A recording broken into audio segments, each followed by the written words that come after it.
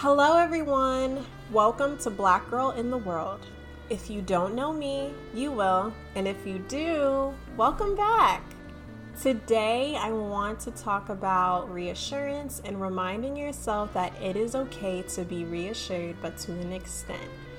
This might help me and you, so let's get started. I am a person who wants a lot of reassurance. And I realized that mainly when I was going to therapy more often, our sessions were usually situational where I'm talking to her about a particular problem, venting about it, only to come back around knowing exactly what I have to do and how I have to do it by asking for some kind of approval. My therapist would reassure me that my feelings about it are okay and then proceed forward with my decisions because my decisions by her standard were okay. Maybe that's what trauma does to you. Sometimes I will say that it can be a bit much because, what you have to do and seeking that approval can stunt your growth. But I'll tell you something though. According to the Chelsea Psychology link that I will put at the bottom of this podcast episode, constant reassurance is driven by anxiety. Now, we all ask for people's opinion every now and then, and nothing is wrong with consulting someone you value and make decisions from that. But if not regulated, it can be too much. This cycle of constant reassurance continues when we feel anxious, get reassured, the anxiousness subsides, and then it's a cycle again where we get anxious again and ask for validation. Seeking reassurance like it is a drug. Constantly feeling uneasy about the actions and decisions we make and not being able to be okay with the fact that we might not get the best outcome out of this. We can even be in doubt in our relationships because we don't want to make mistakes and feel too many doubts in how we make decisions. Since I am so indecisive, it only makes it worse. So instead of you always thinking positively about how you move with things, you think that you are making the worst decision ever. When you are able to confide in someone about said things, especially if it is a person you trust and respect, it only makes it safer for you to move forward on what you want to do or what is happening around you.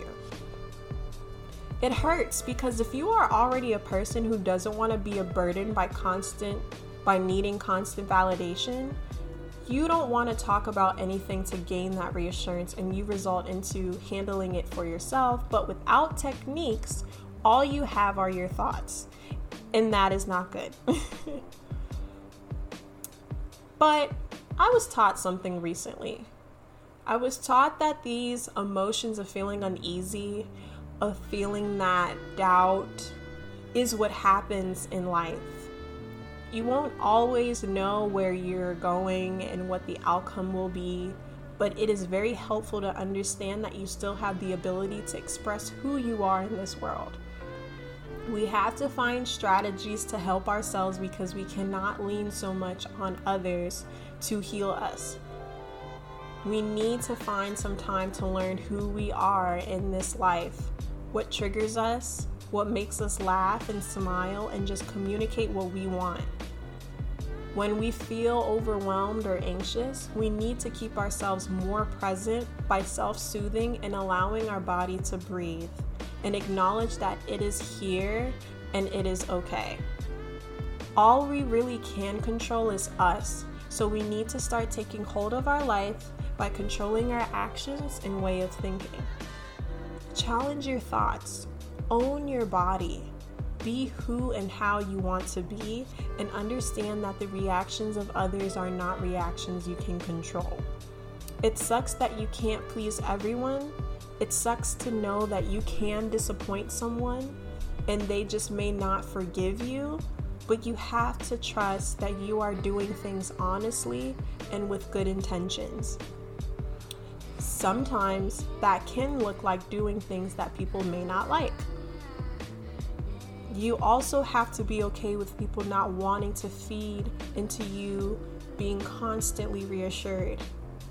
It starts with you.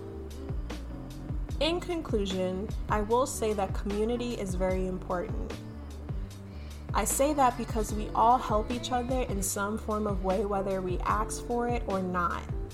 Some of us cannot mask the pain any longer, and honestly, we really shouldn't. As we get older, the load is heavier and less people are around, so we have to hold each other tight and continue these strong bonds.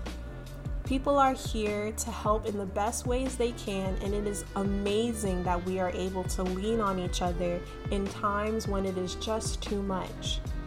I honestly don't expect people to not lean on each other. We need a village, and to make the load a lot less for ourselves. We take these techniques on how to ground ourselves and recognize our worth and show others that they can take hold of their life as well. That they can trust themselves and trust others. Thank you so much for taking the time to listen. I placed the link at the bottom that further explains these techniques. Share, subscribe, and comment. Check out the other episodes if you haven't already. This is my time, y'all. Bye.